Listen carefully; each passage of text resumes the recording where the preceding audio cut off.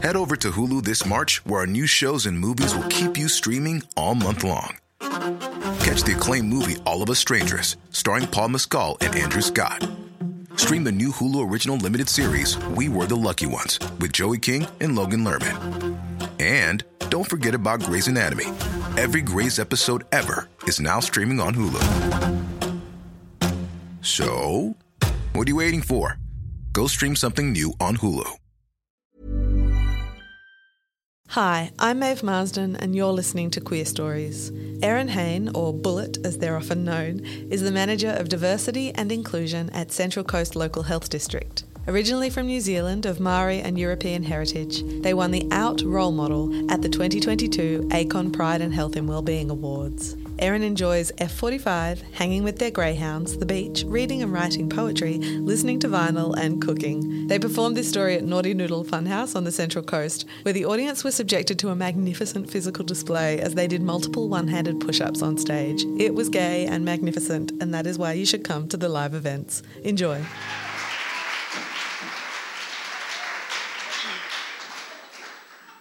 So in 2009, when I was 29, I moved to New Brighton, Christchurch, a lovely seaside suburb.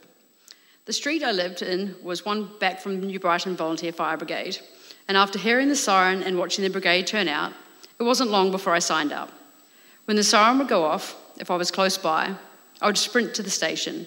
My speed earned me the nickname Bullet from my buddy Phil, one of the senior firefighters at the station. In March 2010, I attended my 7-day recruit course where you learn to put out fires and wear breathing apparatus and all things firefighting. It was there that I met Angela, or Ange, who was from another volunteer fire brigade, Sumner, not far from ours. So Ange and I became good friends after my contribution to the icebreaker introduction on the first day of the course.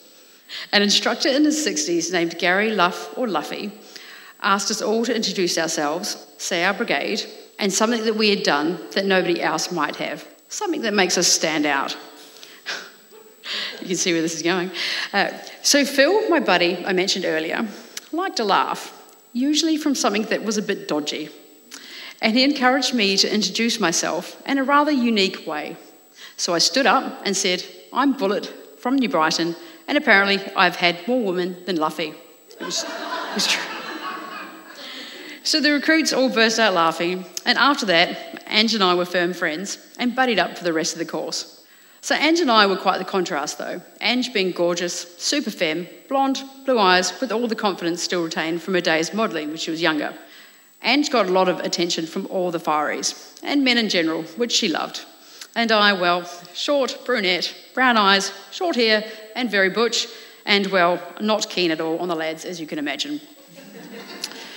Right, so fast forward now to the 22nd of February 2011, 12:51 p.m. So I had not long gotten home from uni when we had one of the most devastating earthquakes in Christchurch's history, with 185 deaths as a result of the earthquake and 6,659 major injuries in the first 24 hours after. So while we had decent quakes before that, I could tell from the intensity of this one that it was bad. I jumped on my push bike to go straight to the station. On the way, I passed stunned-looking people next to brick sheds and houses that had collapsed. And at the station, I quickly kitted up with my helmet and full firefighting kit, and I was on the truck within 5 minutes of the quake. So the truck left the station with Phil, our Deputy Chief Ellen, and Station Officer Dave.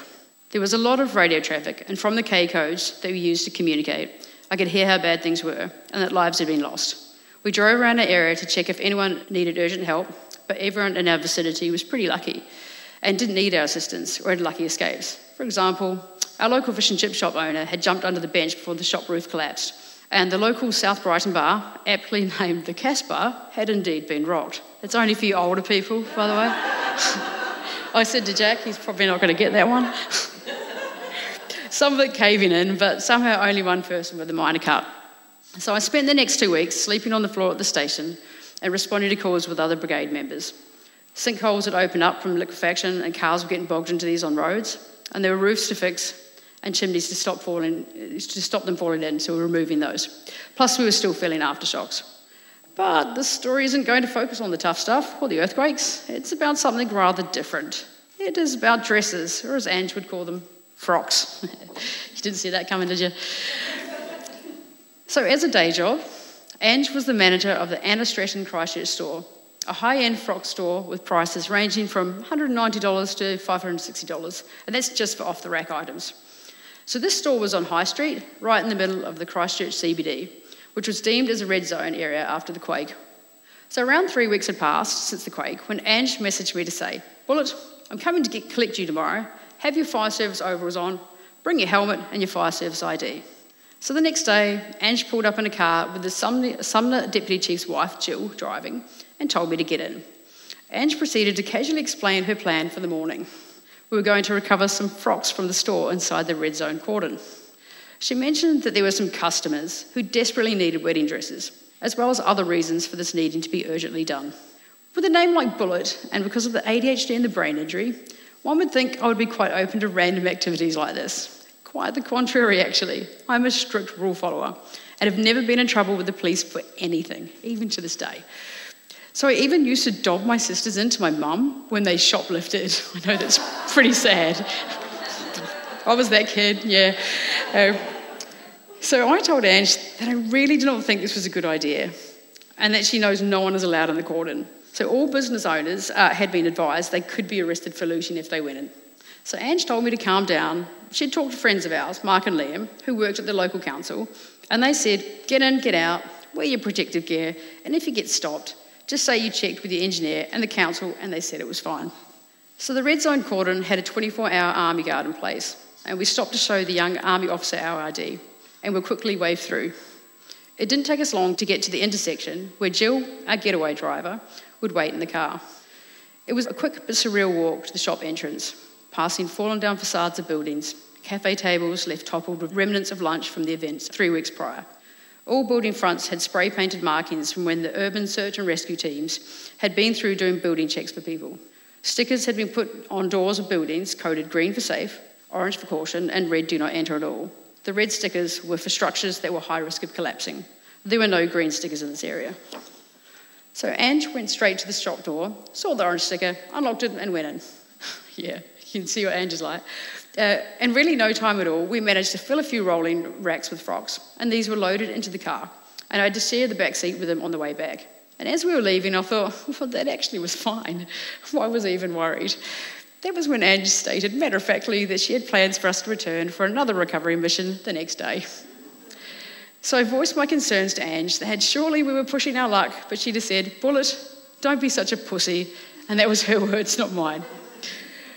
So the next day rolled around and Ange and I were inside the store again, with our trusty driver, Jill, in the car. I was loading up the frocks when I looked towards the shop front window and see a very stern-looking policeman striding past the shop towards the car. So I yelled out, oh shit, we're in so much trouble, Ange, there's a cop. Ange came out from out the back, and I proceeded to freak out and tell her we were going to get kicked out of the fire service and possibly get arrested for looting. Ange, calm and focused, started to walk out the door towards the officer, joined at the stage by another one near the car, and she quietly said, "Bullet, keep your mouth shut, I'll do the talking." The police officer asked why we were there and proceeded to give us a telling off. He asked for our names and details and recorded them in his notebook. That is when Ange turned on the charm offensive. She took her helmet off, shook out her hair and started flirting with both police officers. Ange explained that she was the manager of the store, showed her credentials, and told them her engineer had said it was fine as long as we wore protective gear. She also told them that the council had approved her to enter when she called them and they knew we were there. Not entirely bullshit given Liam and Mark work for the council, but I think we can agree that was really stretching the truth. Honestly, I don't know how she did it, but she managed to get us out of it. The officer advised us to pack up the frocks quickly, lock up the store, he didn't use his frocks, obviously, and not to make another trip. All the way home, I was freaking out, and for the next few weeks, I was half expecting to get hauled into my fire chief's office or for the police to pay me a visit, but nothing came of it.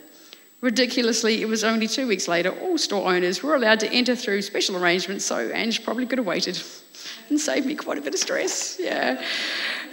So I left Christchurch not long after this, in April 2011, to move to Sydney. While it was a very traumatic experience to go through for many people, including myself, I'm proud of serving my community during that time. After relocating to Sydney, I was very fortunate to come across the New South Wales Health Management Traineeship, which I applied for and was accepted into, and then completed that in 2013, and it's put me on the path I'm on today, which I think I've been introduced with what I do.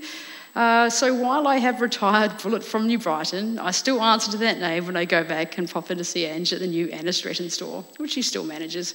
I can tell you though, I can't help but laugh every time I see the Frocks, thinking about the time they nearly got me arrested for looting after the earthquakes. Yeah.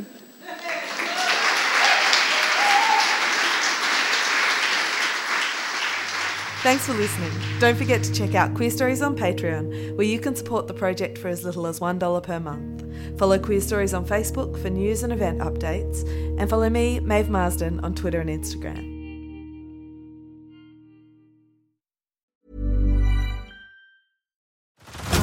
Head over to Hulu this March, where our new shows and movies will keep you streaming all month long. Catch the acclaimed movie All of Us Strangers, starring Paul Mescal and Andrew Scott. Stream the new Hulu original limited series, We Were the Lucky Ones, with Joey King and Logan Lerman. And don't forget about Grey's Anatomy. Every Grey's episode ever is now streaming on Hulu. So, what are you waiting for? Go stream something new on Hulu.